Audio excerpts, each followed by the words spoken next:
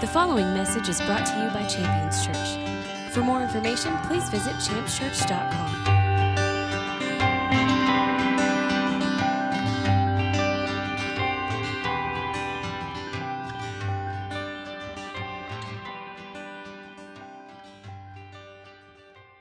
I'm excited to get in the Word. Listen, I understand that we have things going on. Some people aren't coming to church yet. I understand also, too, it's a long weekend, holiday weekend.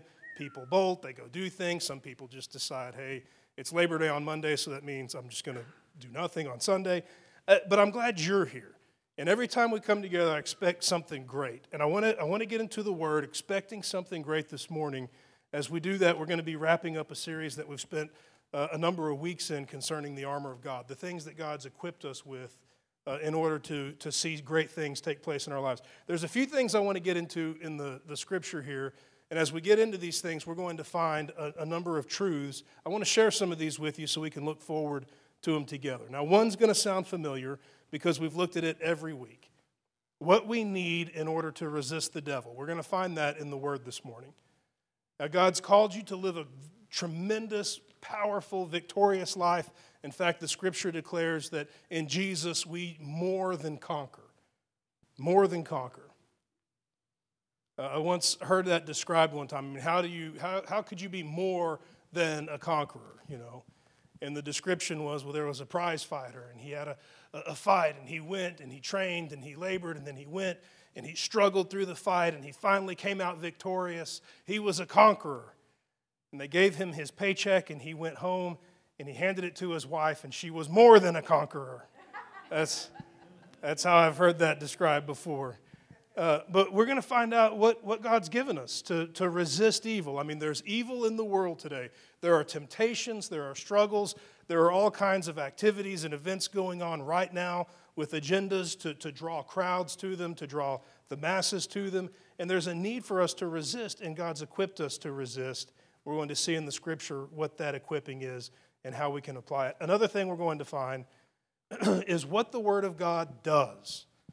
Now, ever since I was a kid, I was taught in church or in Sunday school, you need to read your Bible. You need to read your Bible. Well, reading to me is a chore. I don't enjoy reading. Some people love to read. That's just never been something that I enjoyed, but I understand that that's what I was told. You need to read your Bible. You need to read your Bible. Well, the more that I found out why that's important, the more I'm encouraged to do that.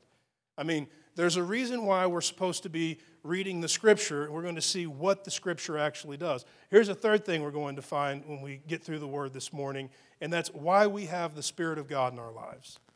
I mean, why you have the Holy Spirit.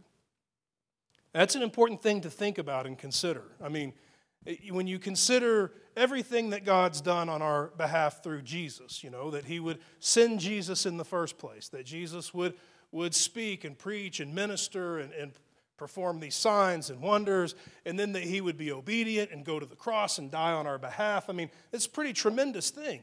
When you read the history, when you understand all of this stuff happened, and it happened for you, and then you begin to see the point of it, it should trigger some priorities in our minds and in our pursuits.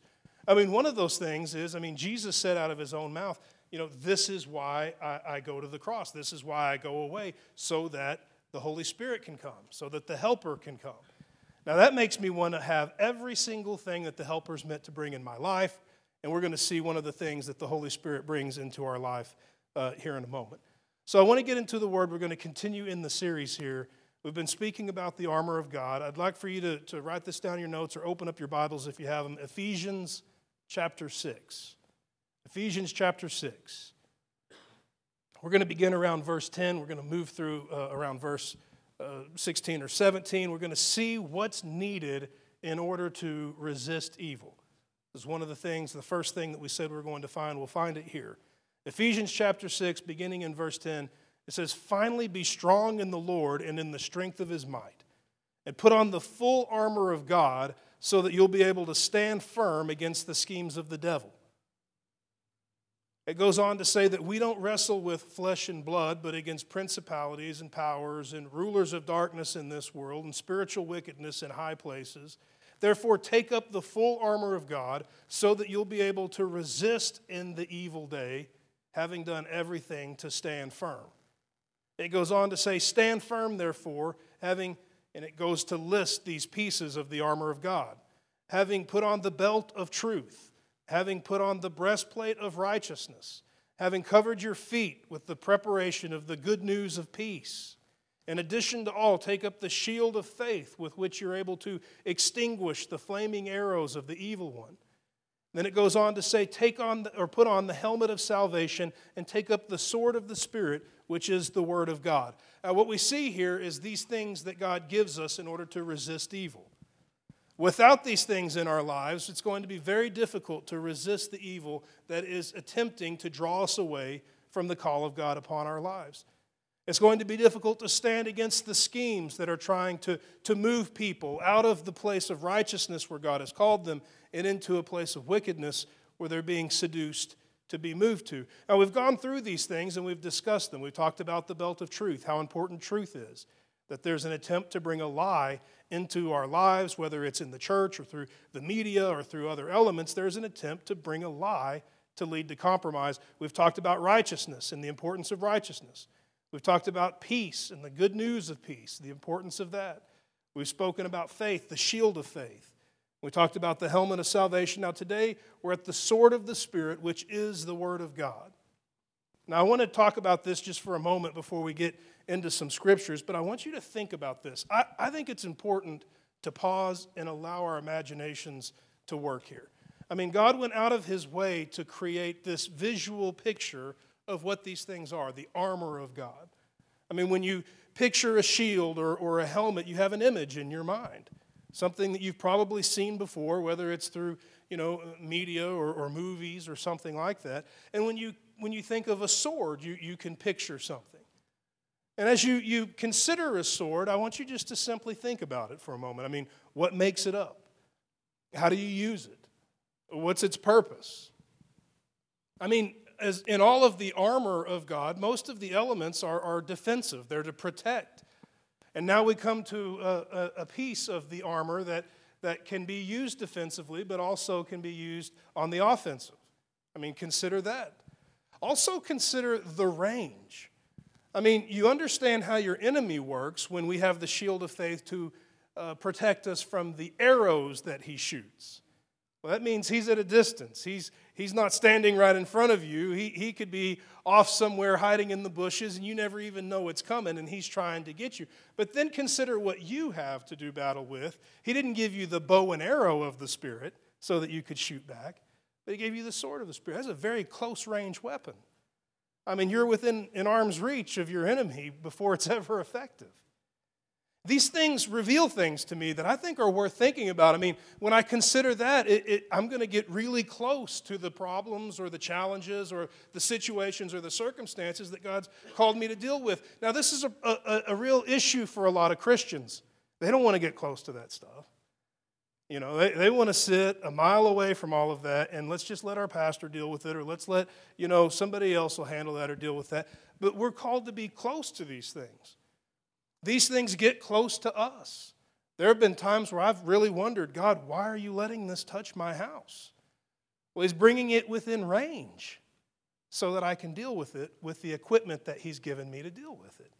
And I think it's important for us to see things that way, to consider those things and to allow God's Word to be animated in our mind and our imagination. I think it's the reason why we have an imagination in the first place. So I want to get into the Word and talk about the sword of the Spirit, which is the Word of God. I want to talk about just the idea of the Word of God for a moment.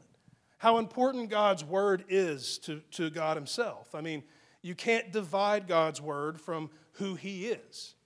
The Word of God isn't a thing. I mean, it's a person. The Scripture reveals that the very name of Jesus Christ is the Word of God. But I want to give you a passage of Scripture that I think is worth taking a look at here out of the Psalm 138, verse 2. Psalm 138, verse 2.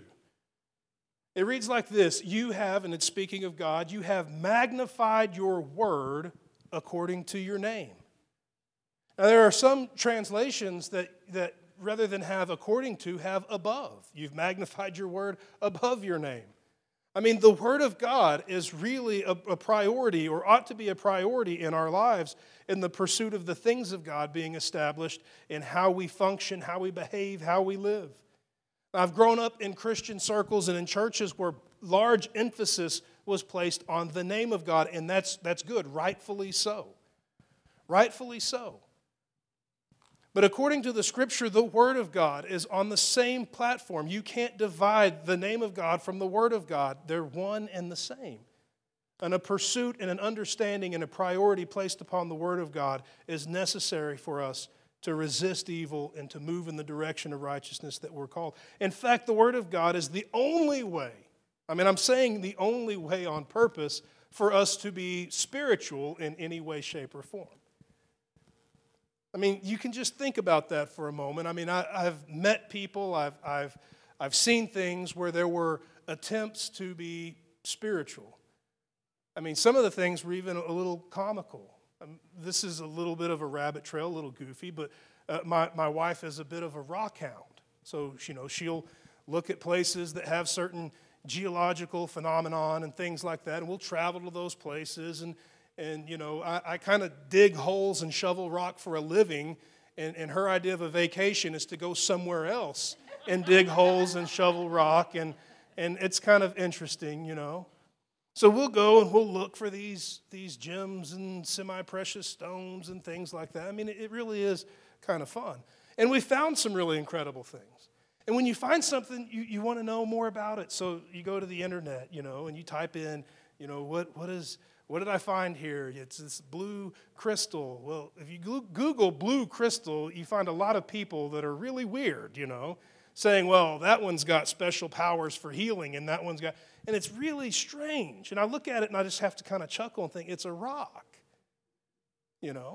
But here's what I see when I see stuff like that. And the humor may not translate there, but there are people attempting to be spiritual. They're really trying. In fact, that's a stretch to me. When you hear about some of the things and the links that people go to in an attempt to be spiritual, it's really comical. But the only way to operate spiritually is within the Word of God. I'll give you a passage of Scripture to back this up so that it's not just me saying it. Jesus says it himself out of the Gospel of John, John chapter 6, verse 63. John chapter 6, verse 63. Jesus is speaking about the Word of God. He says, the words that I have spoken to you are spirit and are life. The words that I've spoken to you are spirit and life. Now, in a pursuit of being a more spiritual person, it's going to be very difficult to do that out of the very thing that is spirit. In a pursuit of more vivid life or living that would be more enjoyable, it's going to be very difficult to obtain that in a pursuit outside of the words that actually make up life itself. When Jesus says, the words I've spoken to you are spirit and are life, we ought to understand that any pursuit of anything spiritual or any pursuit of a heightened awareness of the life that we're called to live is only going to be found in His Word. I want to give you a passage of Scripture here to confirm what the Word of God has the power to bring into your life. And it's deliverance, it's salvation, it's being rescued. No matter what the situation or no matter what the circumstance. I'll give you a passage of Scripture here out of Romans chapter 1, verse 16. Now, Romans 1, verse 16 begins as a statement.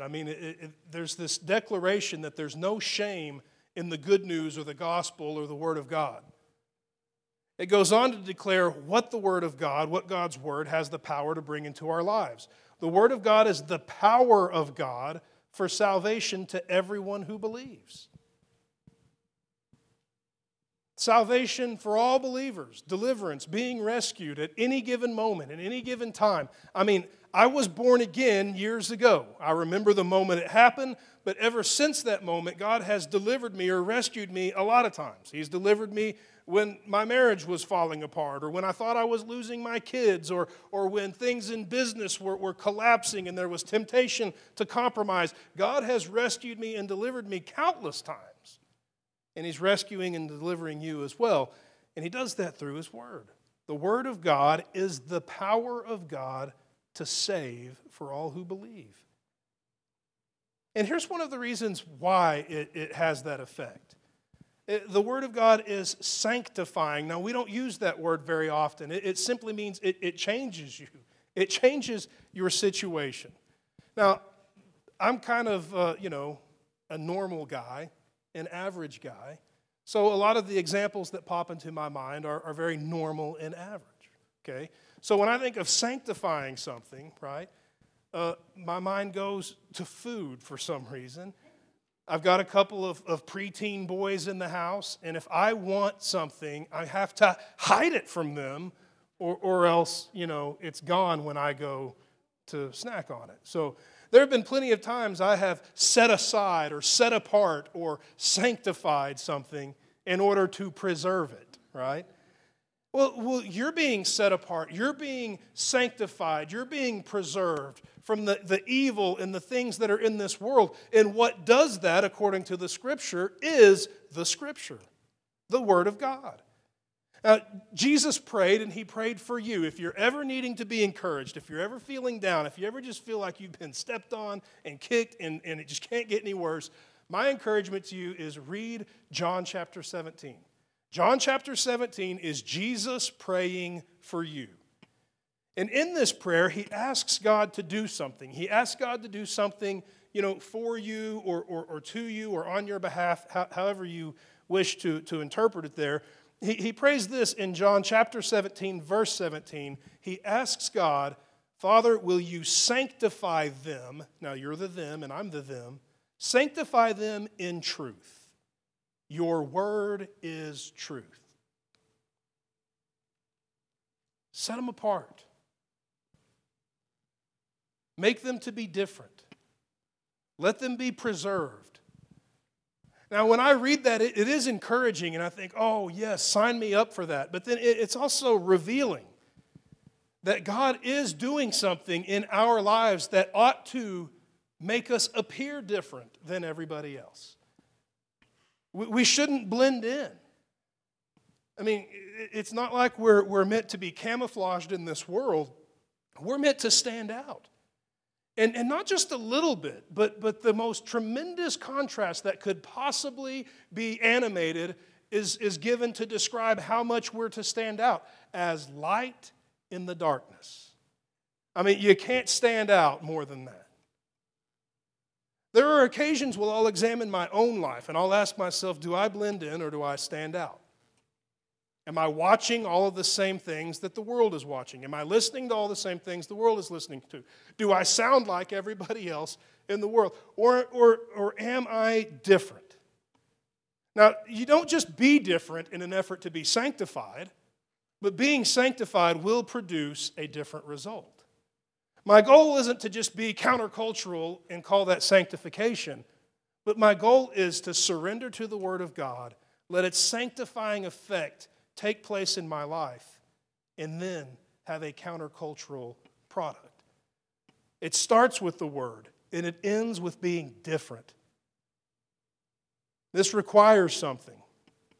It requires a surrender, and I want to talk about that in a moment. I want to give you a passage of Scripture that actually meant a lot to me when I was young. Now, there's many of these passages, but if I ever share that with you, it's just because it stood out. I mean, I can tell you why it stood out. I mean, I was a young guy. I was a single guy. Like every human being, dealt with all of the mental strain and hormonal strain of being young and single and all of these things. And I remember this passage of Scripture after I was born again, and I thought, what a powerful and encouraging word. And I devoted my life to making it a part of my life. And it means a lot to me. It's out of the Psalms, Psalm 119. I want to look at verses 9 through 11. I want to offer it to you for your lives, and then also for you to offer it to those around you that you know are dealing with challenges. But it opens up with this question, and I think how many Christians would love to ask Jesus this question if they knew that there would be no judgment, that no one would condemn them for asking it? They literally ask this question. The psalmist is asking this question to God. How can a young man keep his way pure? Question mark. And as I get older, I think you could scratch out the word young and just say, how can a man keep his way pure? And what a great question to ask. I mean, what a tremendously powerful question. And then let's just take gender out of the equation and just say, how can a person keep their way pure? It goes on to give the answer, by keeping it according to your word. With all of my heart I seek you. Don't let me wander from your word. Your word I treasure in my heart so that I won't sin against you. Boy, that's one to memorize, isn't it? That's one to apply in your life and really pursue. Father, I want this for me. I want this for us, that we would treasure your word, that we would put your word in our heart, that we would not sin against you. And it shows you the power of the word of God. I remember working with a young man, a wonderful young man, a young man that was literally on fire for Jesus. Every one of his T-shirts that he wore every single day was an evangelist's statement. I mean, I remember the shirt that he wore the most was "Ask me about Jesus." I mean, everything in his life, it was like the kid swallowed a light bulb. I mean, he was all, and he couldn't even stand still. He was always just bouncing around, and this guy was on fire for Jesus. But he had some tremendous struggles in his life when it came to keeping his life pure.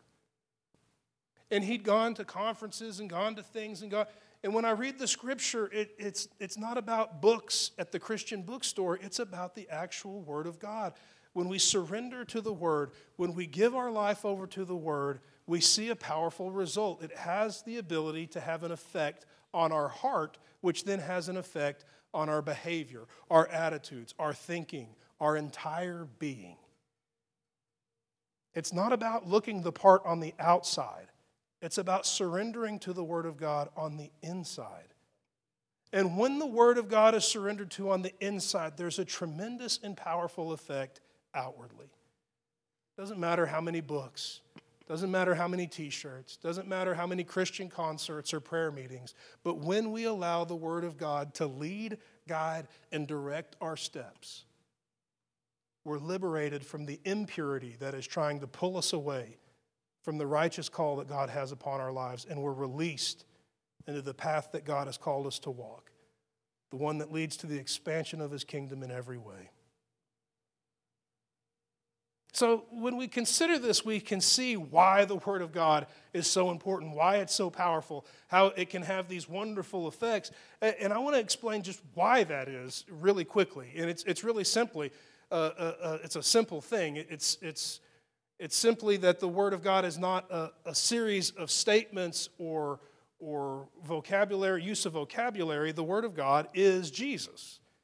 I mean, as we surrender to the Word of God, we're surrendering to Jesus. We're not surrendering to a series of scrolls that are written down and documented, but rather the living Word of God, though He has given His Word to be written down, is absolutely eternal. It's not something that was just jotted down several thousand years ago. It was from the beginning.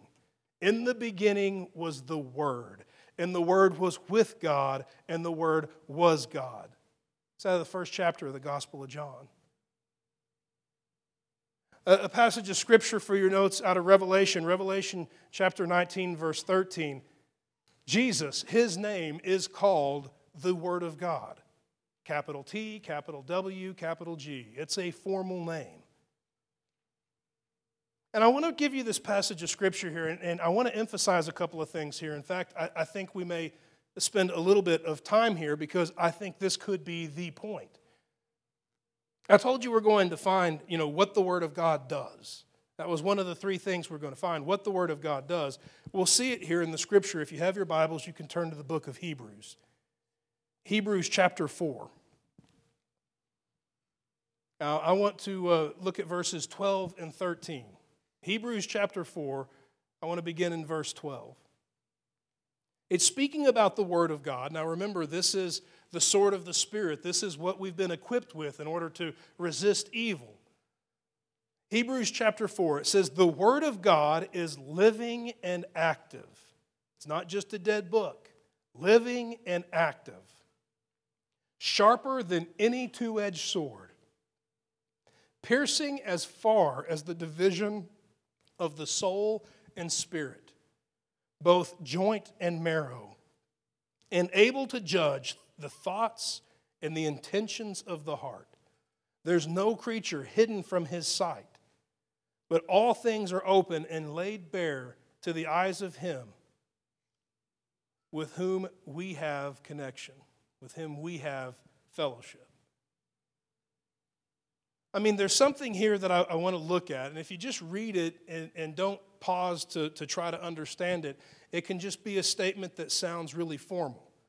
But there's a couple of things being spoken here that really cause the sword of the Spirit to take shape in my thought life and my understanding, and I hope that it does for you too.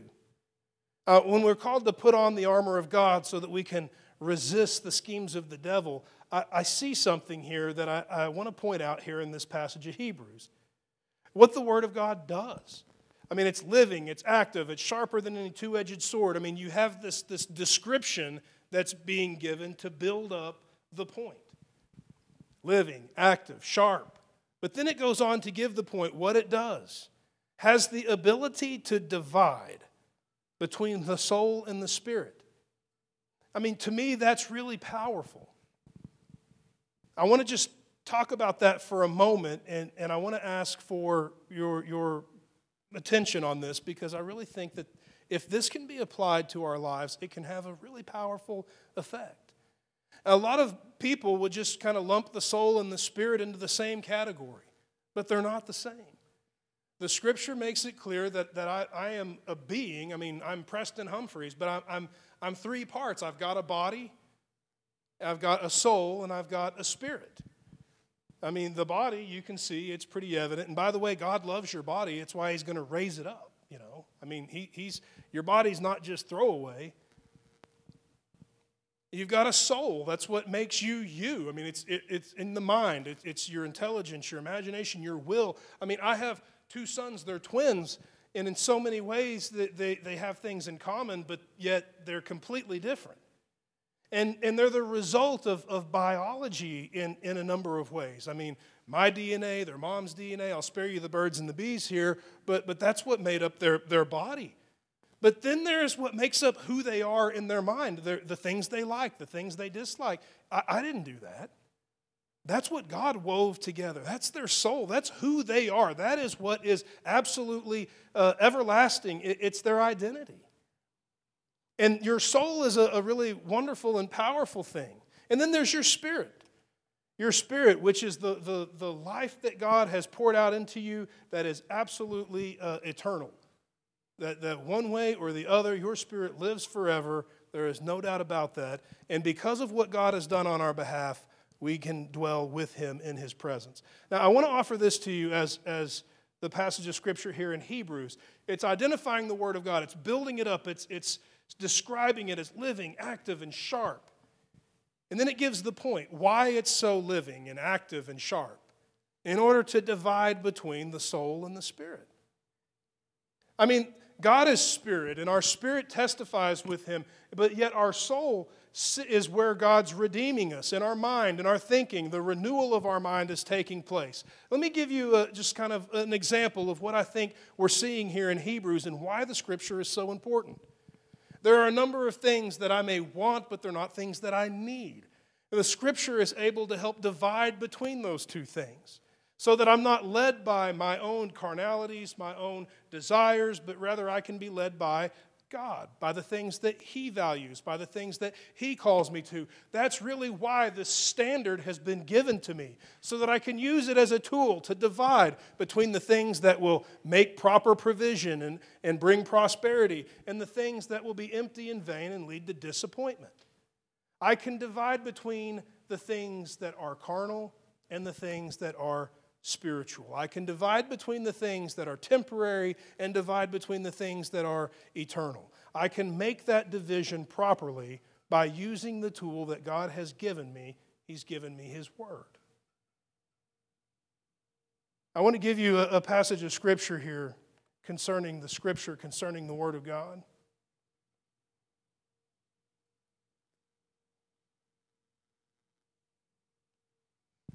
I'll give you a passage of Scripture out of James.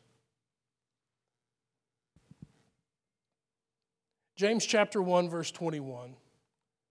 It's a call. It's a call to me. It's a call to you. It says, put aside all filthiness and all that remains of wickedness. And in humility, receive the word of God implanted, which is able to save your souls. Once again, you see the word soul there used. The word of God's meant to have a powerful effect on our mind, on your emotions, on your will, on all the things that exist in the realm of your mind, all the things that exist within your soul. It has a powerful effect on your intellect or your intelligence. It's meant to transform and elevate our lives from where they were to where God is calling us to be. I want to give you a passage of Scripture, and I want to share with you a story. And no, it's not the allergy medication kicking in. I want to edit the message here kind of on the fly. There are things that are in here that I want to skip for this week, and then there are things that I want to add because I think it's important for us to see an example. I have an example that I want to share with you. It involves just telling a story about a friend of mine. When I talk about the Scripture or the Word of God having an powerful impact on your mind, being able to divide between what matters and what doesn't matter, I think this example would be a fitting way to wrap up the message. I was in a West African country. It was Cameroon. Cameroon is a French-speaking country. I don't speak French. My French is not present at all. But I had the opportunity to speak in English there and was there ministering. I was sent to this little tiny village. Now, there were situations that were undesirable, a little bit of political unrest going on. So there were some tensions that were in existence there. And I thought that, I was really suffering for Jesus during this. And it kind of went to my head a little bit. I thought, I could write like Paul that I have, and you had all these thoughts going through your mind. And then I got to the place and I sat down with my friend that I was there to minister with, and we were served a very modest meal, but it was everything they had. And we were eating and we were speaking, and the more that we spoke, the more I realized that I hadn't suffered jack. He was talking to me, and I noticed some scarring on his face, and it was indicative of some tribal markings that would be a Muslim practice. And so I asked him, hey, is your family Islamic? Are you Muslim? He said, well, I was Muslim. God delivered me. I was born again. I said, wow, what about your family? And he said, well, it's an interesting story. And he sat back in his chair, and if you ever have the chance to visit with anyone from Africa, they're wonderful storytellers. In fact, their newspapers are hilarious because it's not like they're reporters. It's almost like the headline should read, Once Upon a Time. They love to tell stories. It's really incredible. And he begins to tell me the story, and he talks about how God got a hold of his life in a powerful way, and he renounced Islam, and he became a believer. And as he's telling the story, we're sitting there, and I'm listening, and I just,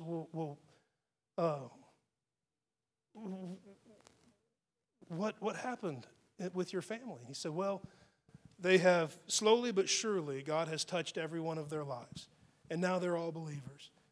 And I said, well, what about the struggles that come with that? What took place in your life between being a Muslim and being a believer? And he sat back in his chair, and you're about to hear a story when you hear, ah. And he started to tell me, he said, there was a struggle. I was cast out of my family. I was kicked out of the house. I was renounced. I was disowned. And he's going through these things. And he's not just going down a list. He's giving the details that come with them. And then he says, and then I remember one night, in the middle of the night, I was kidnapped. And I was taken to a place. I had no idea where I was. A hood was thrown over my head. I was dragged to a place that I had no idea where I was at. I was locked in a room, and I was there for days. I just remember sitting there listening, and we have some things here in the West that go away when you're hearing conversations like that. One of them is this. You ever had someone talking to you, and you're just smiling and nodding like you can relate to everything they're saying? I've never been kidnapped like that before. So this goes away, and you're just looking at him. And if he quits talking, you just let it go quiet. You don't want to be like, yeah, that happened to me one time. It's crazy. You just listen. And the pause, there's a couple of seconds of awkward silence, and he says, I was there. I lost count of the time. It had to have been at least a day or two. I was bound. I was thrown in the room, no food, no water, no bathroom, no toilet. The hood was on. And after being there for what I think was about 2 days, the door slammed open and the hood came off. And all I could remember was not being able to see because of my eyes not being able to adjust to the light after being covered for that length of time. But I could make out 2 figures standing, just the figures. I couldn't see who it was. And they told me, renounce Jesus. That's how he worded it. Renounce Jesus. And I sat there silently. They got aggressive. They became belligerent. Renounce Jesus. And the hood went back over my head and the door slammed and I was there sitting again in the dark. Some time went by, about another day.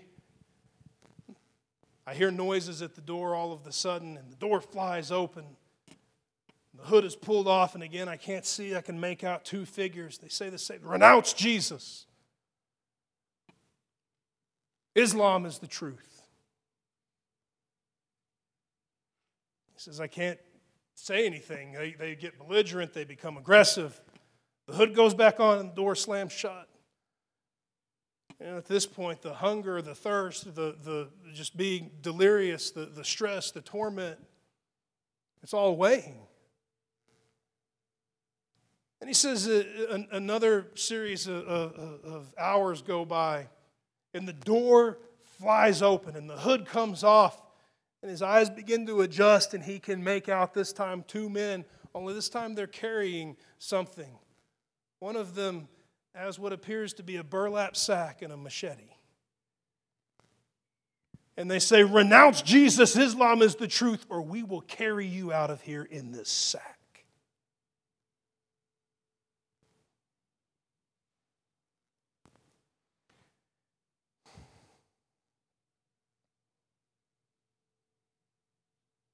I don't have any words when he's telling me this. And he's not the only guy to go through something like that.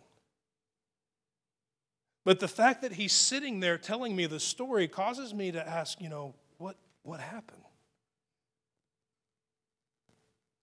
And here's his answer, and you're sitting there, you're not wondering if all of a sudden they were blinded by heavenly light or if angels came in and struck them down or something like that. He just said, I just sat there and I told them no. And he said, but I wasn't thinking the word no. In fact, he said, all I could think was a scripture. That's all I could think of was a scripture. Everything else was gone in my mind except one scripture. A scripture that said, don't fear those who can only kill the body, but then after that can't do anything. Rather, fear the one who can kill the body and also destroy the soul in hell. It's the words of Jesus saying, don't fear those who can only kill the body. Rather, fear God. Don't fear those who can only kill the body. This is what's going through his mind while he's being threatened with his life in the most brutal of ways. It's all that he can think of. And so he looks at those that are threatening his life in the face and he says, no. He refuses to renounce Jesus. The hood goes back on and the door slams. And I imagine it's a very emotional moment. He says the door flings back open and he's grabbed and he's dragged out into the streets. He's thrown into the back of a vehicle. He's driven out to some place that he doesn't know and he's thrown out of the car. Why they spared him, I have no idea, but they did. But all I can remember being moved by in this entire story and all of its emotions sitting across from this man is the power of the Scripture on the mind. To transcend all of the threat, to transcend all of the fear, to transcend all of the self-preservation and the concerns for one's own well-being, the only thing that he could think was a Scripture. And I remember when he told me that story, it ignited a hunger inside of me. I want to put the Word of God inside of me so that when I'm faced with adversity, when I'm faced with trial, when I'm faced with tribulation, that is the voice that prevails. Not the voice of self-preservation, not the voice of compromise, but the voice of truth. I told you before we would find a third thing, and that's why we have the Holy Spirit. I want to offer this to you as we wrap up the message and the series here. John chapter 14, Jesus is speaking about the Holy Spirit. If you're curious about the Holy Ghost and his role, John chapter 14, John chapter 16, these are great chapters out of the gospel where Jesus speaks about the Holy Spirit. Obviously, he speaks about the Holy Spirit throughout the gospel, but these are two that are extremely helpful. John chapter 14, verses 25 and 26, Jesus is speaking about the Holy Ghost, and he says this. He says, "The words I speak to you, I've spoken while I've been with you. But the Helper, the Holy Spirit, the one that the Father will send in my name, He's going to come and He's going to teach you all things and bring to your remembrance all that I've said to you." When I read that passage of Scripture, all I can think of is that man in Cameroon. That in a moment when 1,000 things could be flooding through someone's mind, leading them to a number of different compromises that could easily be justified, no one would have held it against him had he folded. But yet because he'd put the Word of God in his life, it was brought to his memory and it led to his deliverance. I'm inspired by that testimony, and I understand now and see why this is the weapon of our warfare. Why the Word of God is so important. And when I consider the sword of the Spirit, I mean, oftentimes I think about going out and hacking away at the enemy, and I do think that we're called to be on offense, but I see the sword of the Spirit as being a weapon that God has equipped me with to go to work in my own heart, to begin to divide my own fears and anxieties from the truth, so that I'm not led by lies and vanity, but so that I can be led by power, by the very love of God, by His truth, through the Holy Spirit. I want to ask you to stand with me this morning.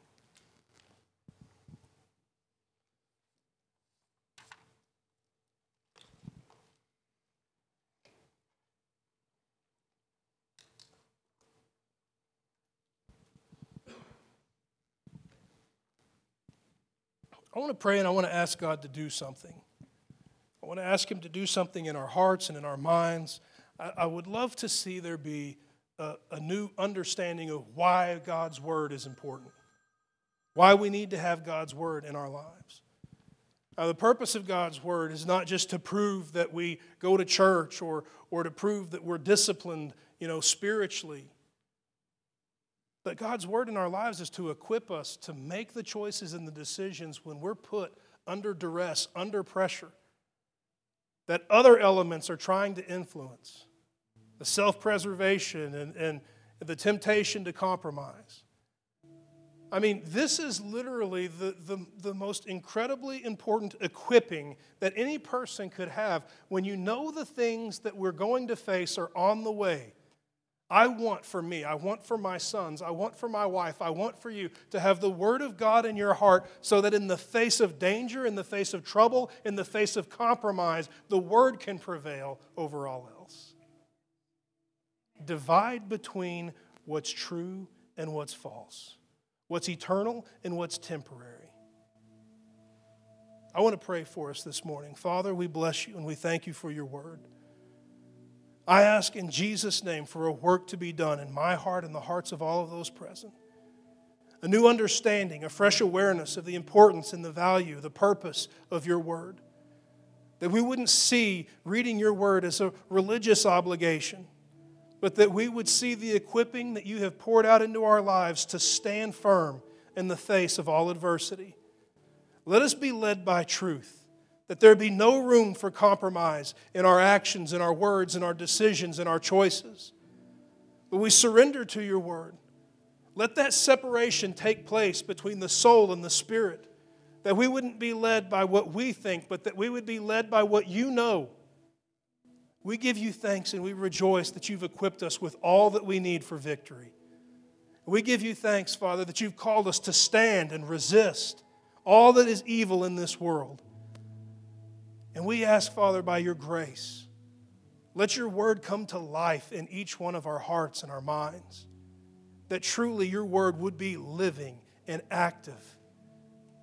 And let it separate all that needs separation, that we could set aside everything that is empty, everything that is vain, and that we could stand upon all that is true, all that is prosperous, all that is your word. And let the effects of truth be revealed in our words and our actions. Let victory be the result. As we surrender to your word, we bless your name and we give you thanks in the mighty name of Jesus. And all the saints declared, amen. Thank you for listening to this message from Champions Church. We invite you to join us this Sunday for our celebration worship service. For more information, please visit us at championschurch.com.